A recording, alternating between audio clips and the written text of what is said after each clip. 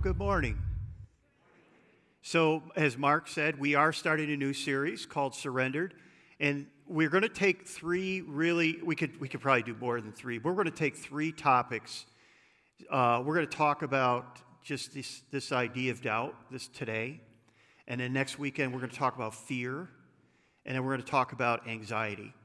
So we're going to spend the next 3 weeks talking about these three topics. Like I said, we could choose more, but we're just going to spend 3 weeks. And so if you're here today, you picked a good day to come. If you're joining us online, great opportunity for you to kind of maybe wrestle with these things, because that's what we're all doing. We're all wrestling.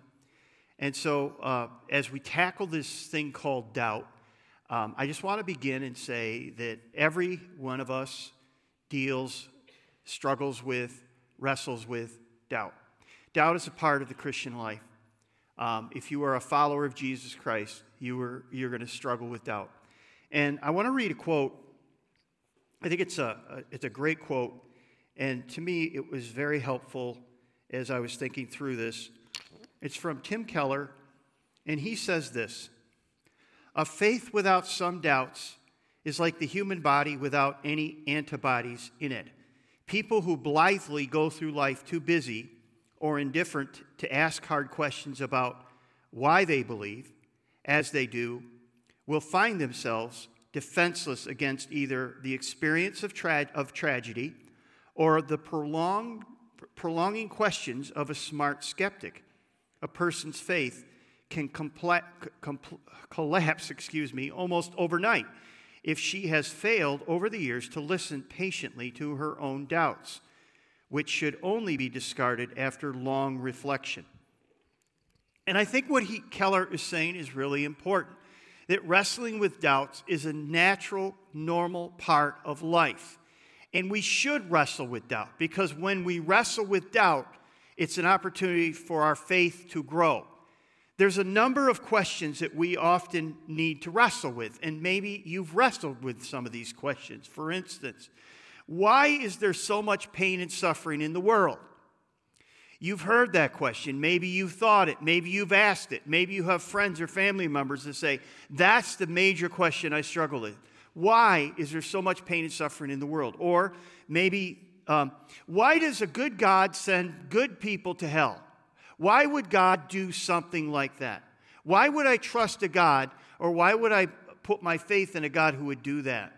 Or why isn't Christianity more inclusive? Why does it have to be so exclusive? Why do you say that there's only one way to God? Why isn't there multiple ways to God? That seems pretty inclusive. One that I kind of was talking to somebody recently about is, and essentially what it came down to, their question was, can I trust the Bible? Can I really trust it? Wasn't it written by men? Isn't it possible there's all these errors and contradictions in the Bible? Why should I trust the Bible? Here's the thing. These are all really valid questions and really important questions to answer. Now, some of you are thinking, are we going to talk about those today? No, we're not. We're not going to talk about them today because we don't have time. But those are questions that we ought to wrestle with. Here's the point. Having doubts is a normal part of the Christian life. Being paralyzed by doubts is not.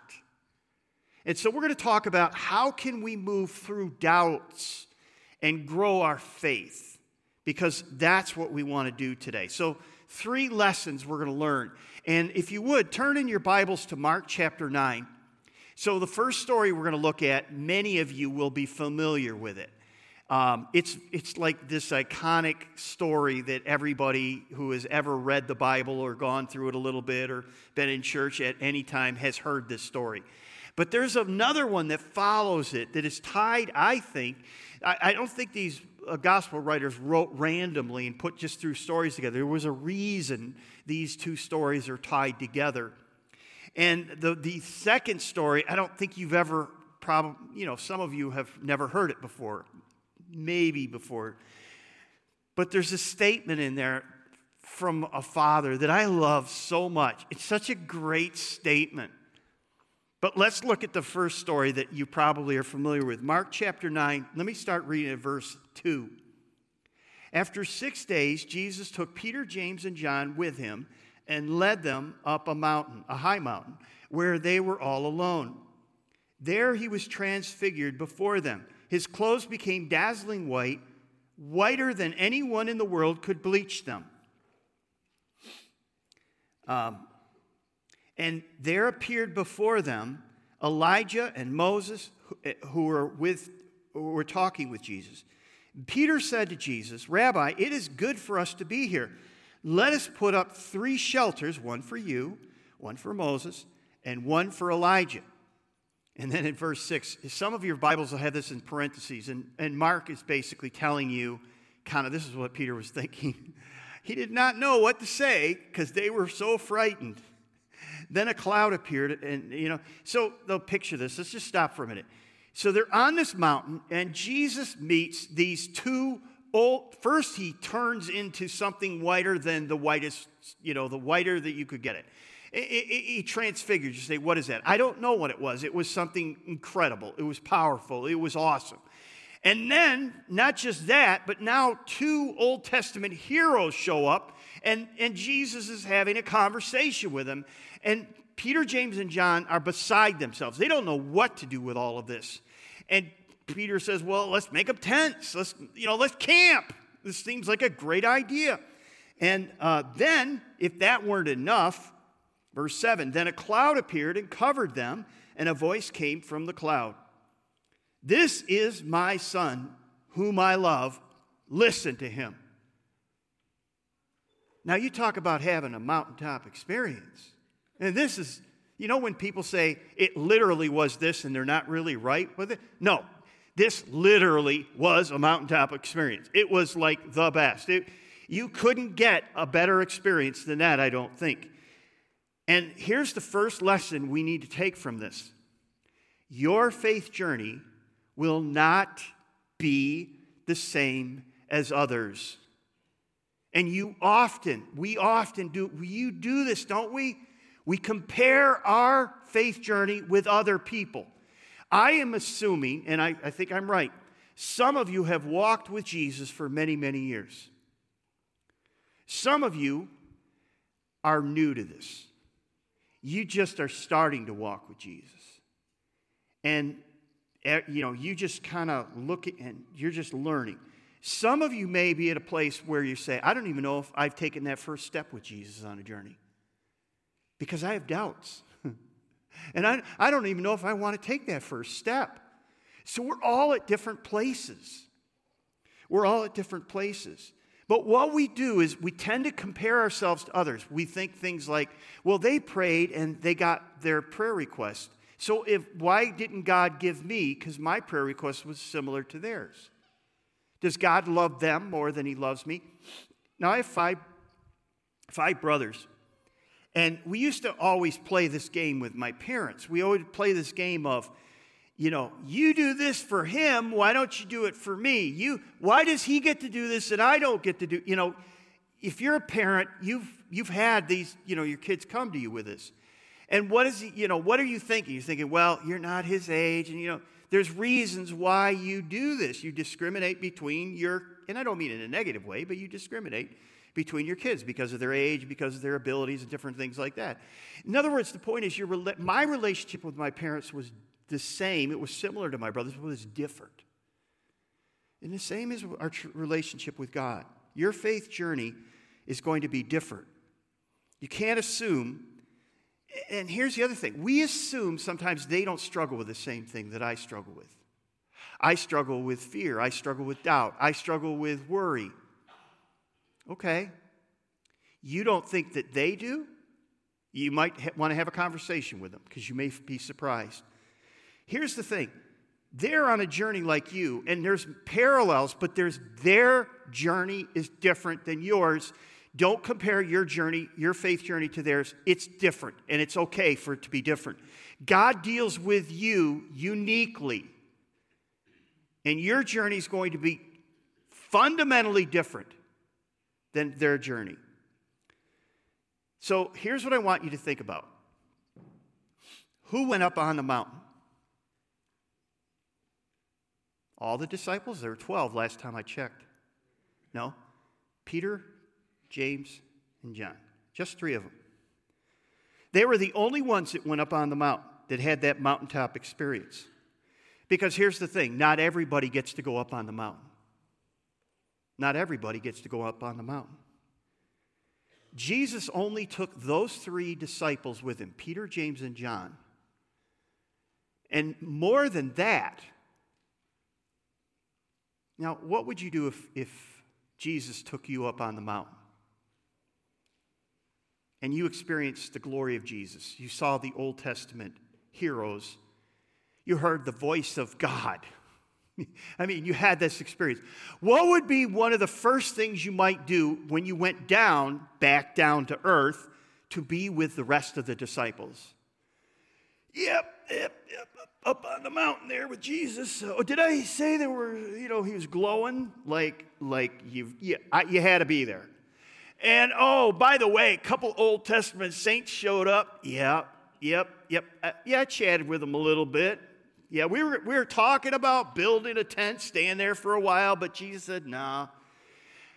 Yeah, I mean, it was, it's crazy. I wish I could describe it to you. I wish I could tell you how deeply it moved me and how it changed my life forever. I mean, it was beyond, that's what I would do. I'd brag about it. But you know what? If you read Matthew, write this reference down, Matthew chapter 17, verse 9. Jesus said to the disciples, Peter, James, and John, tell no one what you just saw. Tell no one what you just experienced. Now, why would Jesus do that? Because they would go down and start bragging about that and start thinking, Jesus loves me more than he loves you. Have you been up on the mountain? I have. You see, when we start to compare ourselves with other people, we run into real problems there, don't we? Because not everybody gets to go up on the mountain. All right, jump down to verse 14. I want to jump in there for a minute. So they have this mountaintop experience. It was awesome. And we use the word awesome all the time, but this really was awesome. Verse 14, look at what happens. They come down from the mountain, and immediately there's this thing going on. When they came to the other disciples, they saw a large crowd around them and teachers of the law arguing with them. As soon as all the people saw Jesus, they were overwhelmed with wonder and ran to greet him. What are you arguing about? Jesus asked. A man in the crowd answered, Teacher, I brought my son who is possessed by a spirit that has robbed him of speech. Whenever it seizes him, it throws him to the ground. He foams at the mouth, gnashes his teeth, and becomes rigid. I asked your disciples to drive out the spirit, but they could not. You unbelieving generation, Jesus replied, how long shall I stay with you? How long shall I put up with you? Bring the boy to me. Verse 20, so they brought him. When the spirit saw Jesus, it immediately threw the boy into a convulsion. He fell to the ground and rolled around, foaming it at the mouth. Now let's just stop there. Most people would look at that and say, he's having a physical reaction here. There's something physically wrong, which there may be. But there's more going on here. This is a spiritual power encounter. This is the powers of evil versus the powers of good. This is the power of heaven versus the power of hell. Now, most people that day didn't understand that as well as today. But there is a battle going on today. There are powers that are battling against one another. And Jesus was able to see beyond the veil that there was a spiritual battle going on for the life of this boy. Right there in the midst of them. Jesus asked the boy's father, how long has he been like this? From childhood, he answered. It has often thrown him into fire or water to kill him. But if you can do anything, take pity on us and help us. If you can, said Jesus. Everything is possible for one who believes. Immediately, this is the phrase I love. When I first read this a number of years ago, I said, man, I love this guy. Immediately the boy's father exclaimed, I do believe. Help me overcome my unbelief. How do you believe and unbelieve at the same time? Yes. That's right. You understand that now. So how does the story of the mountain and the story of the father who believes but help my unbelief, how do they fit together? Okay, so if you were to, on a scale of 1 to 10, being 1 means I am just full of doubt, 10 being I'm full of faith, I have virtually no doubt. 1 is I have virtually no faith.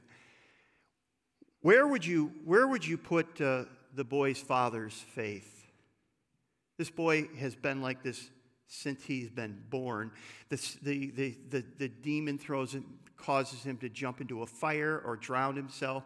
He convulses. He foams at the mouth. He's just been this way his whole life. And the father brings him to the disciples as a last chance, and they can't help him. So he comes to Jesus comes to him, and Jesus gets it. So where is this man's faith? I believe, but help my unbelief. 2, 3, maybe? I mean, he's lived with this kid his whole life. He doesn't know Jesus. He's already seen his disciples fail. 2 or 3, maybe we give him a 4. All right, where was the faith of Peter, James, and John? You just went on the mountain. You just saw Jesus glow like nothing else, like a North Star. You've seen him talking to Old Testament heroes. You've heard the voice of the Father from heaven. Where are you at there? 9, 10, 11, 12? Yeah, the scale doesn't go that high, right? But you get my point. So who has faith? They both do. But they're very different, aren't they? They're very different. And that brings us to the second point. Your faith doesn't need to be perfect to believe. Whether this man had a faith of 1 or 0.5 doesn't matter, because Jesus is going to heal his son. And this faith that's 8 or 9 now is going to be a faith that's going to deny Jesus how many times? Not 1, not 2, 3 times. See, often we feel that unless our faith is fully developed, we don't have any faith. We think, well, my faith is I have good days and I have bad days. And if I'm honest, I'll say I have more bad days than good days, so therefore I guess I don't have faith. Have you thought that? Have you felt like, well, I have so many doubts going on right now, and my faith just seems so small, and I just want to give a disclaimer for just a minute or two as we go into this series. We all struggle to some degree with doubt. We struggle with fear. We struggle with anxiety. There's other things we struggle with. And no one is immune, and no one has it figured out. No matter what they say, they're lying. And we all use different tools, right, to cope, to deal with them, to navigate these challenges. And they may include things like, well, counseling. We go to counseling. Maybe we go and we take medication because our doctor says this will even you out so that you can function. We look for support networks of family and friends to help us when we're struggling. The point is, we all need help. And there's no shame in asking for help, and there's no shame from getting help. There's no shame from visiting a counselor, and there's no shame from taking medication. Because sometimes that's what evens your life out so that you can use the other tools that God has given you to have victory. Here's the thing. When we use the tools that God has given us, whether it's medical tools, whether it's having counseling, whether it's taking medication, whether it's surrounding ourselves with friends and family, whatever it is, we have other tools that God has given us. He's given us things like His Word. He's given us His church. He's given us the presence, the indwelling presence of the Holy Spirit, all these other things too. The point I want you to see here is that we all struggle. And just because you don't see another person struggling doesn't mean they aren't struggling just like you. How many people do you know in the last few years who may have taken their lives?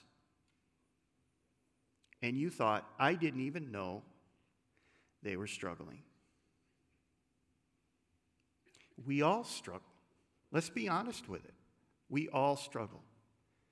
And if you have to take medication or go to counseling, then you should do it. If you need to be part of a support group, you should be part of that group. Now, let me ask you a question as we move through this. Sometimes we ask the question, do I have enough faith? I mean, how much faith is enough? Is 2 or 3 enough? Do I need to be 4 or 5 or 6 or 7 before I have enough faith? Some people believe that unless I have enough faith, that God won't accept me. And I want to say something. I'm going to say it twice just so you hear it. God doesn't accept you based upon the level of your faith. He accepts you based upon the sacrifice of Jesus Christ on the cross. Let me say it one more time. God does not accept you based upon the level of your faith. It is based upon the sacrifice of Jesus Christ on the cross for you. Let that sink in for a minute or two. Understand that He accepts you not because you've mustered up some great faith, but because Jesus Christ came from heaven to earth and He climbed up on a cross and He gave His life for you. That's why God accepts you. So you may not have a lot of faith. You may be like the Father and says, I believe, but help my unbelief to Jesus. And you know what? That's a great prayer, because you know what? Jesus doesn't rebuke him.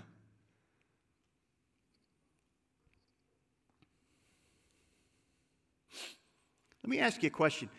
Did any people in the Bible ever doubt? I could think of a few. How about Abraham? Yep. How about Moses? Yep. How about David? Yep. How about Mary, the mother of Jesus? Yes. I could show you a couple of examples there. How about John the Baptist? Remember, he's the forerunner of Jesus.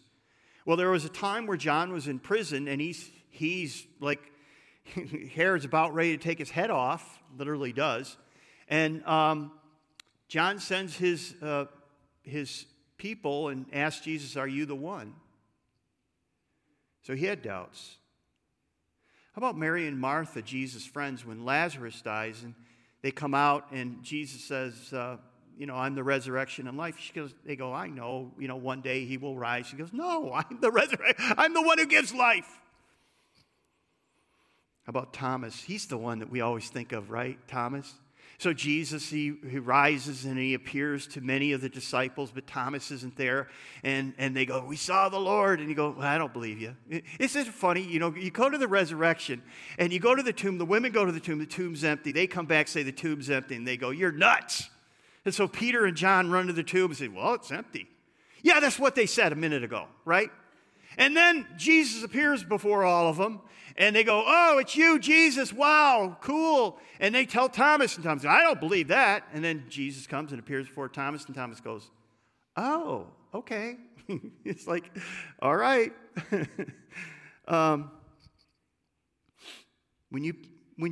Here's the problem. We think of Hebrews chapter 11, which lists the heroes of the faith, some of the Old Testament heroes that I just listed, right? And we think they had perfect faith, not like my faith. Again, we compare ourselves to Bible characters and say, well, I'm not like them. Why can't I be like them? Why can't I believe like them? Why can't I do things like them? And it's because you're not them. That's really what it comes down to. But essentially, here's the thing. When you think of their lives, don't think of, because we often think, well, they never had doubts. Their faith was just always going up, up, up, up, up, up. No. Their faith was like, just like yours, just like mine. They had doubts, they struggled, but their lifetime was characterized. The direction of their life, the path of their life was characterized by faith. Okay? So, I love this Father's statement because it's a statement of faith over doubt. He says, I want to believe. I'm trying to believe, but I still have doubts. Why wouldn't you? Your son's been that way his whole life. The disciples seemingly can't help. Here's the thing. Real faith teaches us to say, I'm in trouble. I need help. I don't have it all figured out. I have real doubts. And Jesus can take doubt like that and do amazing things with it. You see, we don't access God's help through our own holiness. It's not like we have to be like perfect in our faith and all of that. We access God's help through our own helplessness. And this man came to him and said, I am a broken man. I am a hurting father. I need help. Whatever faith I have, I'm placing it in you, Jesus. It was whatever it was. Remember the two thieves that were crucified on either side of Jesus? It said that finally one of the thieves said to Jesus, Jesus, remember me when you come into your kingdom. And Jesus said, I wish you had gone to church. Wish you had been baptized. I wish you had studied the Bible a little bit, at least the Old Testament, because the New Testament hadn't been written yet. But I wish you, no, what does he say? What does he say? What kind of faith does he have? He just met Jesus, and it wasn't kind of the way you want to meet somebody. Hanging on a cross, being crucified, right? And what did Jesus say when he said, Jesus, remember me when you come in your kingdom? What did Jesus say? You don't have enough faith. No. He said, today you'll be with me in paradise. What was the criminal saying that the other criminal wasn't? Jesus, I'm in trouble. Jesus, I have no hope. You're my last chance. I'm trusting you with whatever I have. I may have my doubts, but I also am placing my trust in you. All right, here's the third thing. Placing your faith in Jesus may not make your life better. Oftentimes we think, well, if I just place my faith in Jesus, then my problems will go away and things will get better and life will get easier. And I don't know where you heard that. You didn't read it in Scripture, because Scripture says in the world you have tribulation. If you follow the lives of the disciples, they were all kind of executed. John the Baptist had his head taken off. John is the only one we know, and he was in prison on an island. We don't know how his life ended. The early Christians were all persecuted. They were lit on fire, to light the city sometimes. They were thrown in with the lions to be entertainment for the people around them. What does Jesus say? And this is really important for you to hear this. Too many Christians have walked away because they have somehow assumed, or they've been told, that when they give their life to Jesus, that their life He'll answer all their prayers. He'll give them what they want. They won't have any more problems. And life will just be better. Look at verse 26. When Jesus saw the crowd was running to the scene, he rebuked the impure spirit. Again, this is that power spiritual battle. You deaf and mute spirit, he said, I command you, come out of him and never enter again. And I just want to stop for a minute, because Carol and I do a Bible study with some teachers every week. And one of the things I pray for at the end of every time we meet together is I pray that God would put a hedge of protection around the schools to keep the kids safe, keep the teachers safe, that there would be a safe place, all the schools, all the places where the kids are. And I get that from Job chapter 1 and 2. And Jesus is kind of doing that with the kid. Because he says to the demon, he says, you come out of him and you can never go in. There's a barrier there now. There's a hedge. You can't go past there. And I want you to see this, that God never promises that when you give your life to him, Jesus never says when you give your life to me, all your problems will go away. What does he say? He says, in the midst of the storm, in the midst of the valley, I will be with you. Though I walk through the valley of the shadow of death, I will fear no evil. Why? Why won't I fear no evil? For you are with me. Your rod and your staff comfort me. Jesus doesn't promise that you won't go through storms. He does promise that in the midst of the storm, he will be there with you. Let's go on. Verse 26, the spirit shrieked, convulsed him violently, and came out. The boy looked so much like a corpse that they said, he's dead. Now think about this for a minute. You're the father. Your boy's been this way the whole time. The disciples have tried to help and they can't help. Now Jesus tries to help.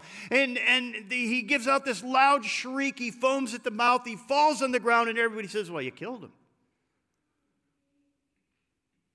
Can you imagine what the father was thinking at that moment? I didn't think it could get any worse. But it just did. Verse 27. But Jesus took him by the hand and lifted him to his feet, and he stood up. And after Jesus had gone indoors, his disciples asked him privately, why couldn't we drive it out? He replied, this kind can only come out by prayer. Demon comes out, foams at the mouth. Things don't get better right away, do they? The kid, literally, everybody thinks he's dead.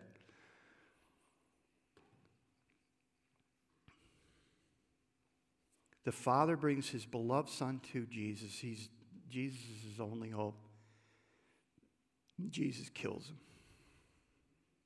Whatever faith he had must be really, really low right now. But Jesus reaches out his hand, lifts the boy up. The boy is completely healed and in his right mind. Here's my point. When you place your faith in Jesus, don't assume that everything will work out the way you desire or want. It won't. So I was thinking about, well, how do we deal with doubt? Because, see, here's what I think, and I'll close with this idea. Doubt is a necessary part of the Christian life. We're always going to struggle with doubt this side of heaven. But we don't have to be paralyzed by doubt. In fact, doubt is a way for us to grow our faith if we'll take the time to learn.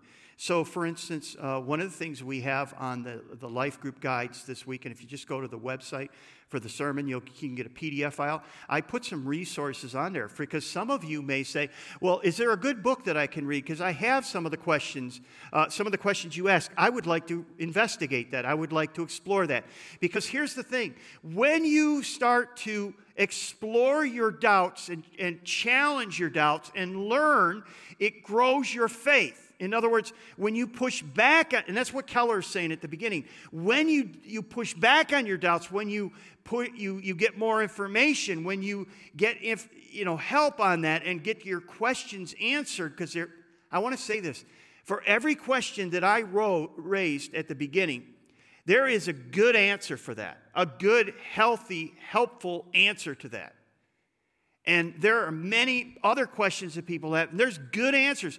But if you do not take the time to wrestle with those and find the resources that will help you with them, you will not allow your faith to grow. That's how your faith grows, when you wrestle with them. That's the point Keller's making. That's why when tragedy hits, or you get a snarky atheist or professor at a college who gives up some argument that you've never heard before, you go, well, I guess faith's over. Here's what I found. When I'm struggling with a relationship, here's what I find. That the best thing I can do is to sit down with that person and talk with them, because a number of things have happened. Number one, communication is broken down. Number two, I'm probably making assumptions. Number three, I've probably done something that's brought harm to this relationship. And so sitting down and getting the other side of the story, the other perspective, hearing what I may have done, hearing how I didn't hear that correctly, doing all of that is very helpful. In the same way, one of the ways that we deal with doubt is we talk directly to God. That's prayer. Notice what he says to the disciples. He said, this only comes out by prayer. And prayer is talking to God. When you have doubts, talk to God about it. Speak to him about it. Say, God, I'm struggling with this. It may be something personal in your life. It may be you prayed about somebody and God didn't give you the answer you wanted, or you haven't felt like you haven't heard anything. Talk to him about it. The other thing you can do, and this is on the life group guide this weekend, is rehearse. We're going to sing a song about that in a minute. Rehearse how God has been faithful in the past. Moses did that. David did that. You can read about those in the Psalms. When you're struggling with your faith, talk to God. Express your doubts, your fears. Express your anger and frustration. Talking to God is a good thing. Here's the final thing I want to say to you. Faith is trusting Jesus when he takes you down a road that you don't want to go down. You give Jesus the steering wheel of your life and you say, Jesus, I want you not just to be my Savior, but I want you to be my Lord. And sometimes we take the wheel back. We have to give it back to him. But when we give Jesus the wheel and Jesus starts going down a road we don't want to go down, we have doubts. Faith is saying, Jesus, I struggle with this turn. I struggle with this road. I struggle with this path. But I'm going to trust you because you haven't promised me you won't take me down those dark roads. You promised me that you'll be right alongside of me when I go down those dark roads. And I can deal with that. Maybe your only takeaway today is this, that if you struggle with doubts, that's part of being a Christian, a follower of Jesus Christ. But you don't have to be paralyzed by it. God has given us incredible tools to use to help us not just survive, but to thrive, even when Jesus takes you down a dark road. Stand with me. Let's pray together. Father, thank you for the encouragement we can get from your word. Thank you for the way that doubt is a way for us to grow our faith.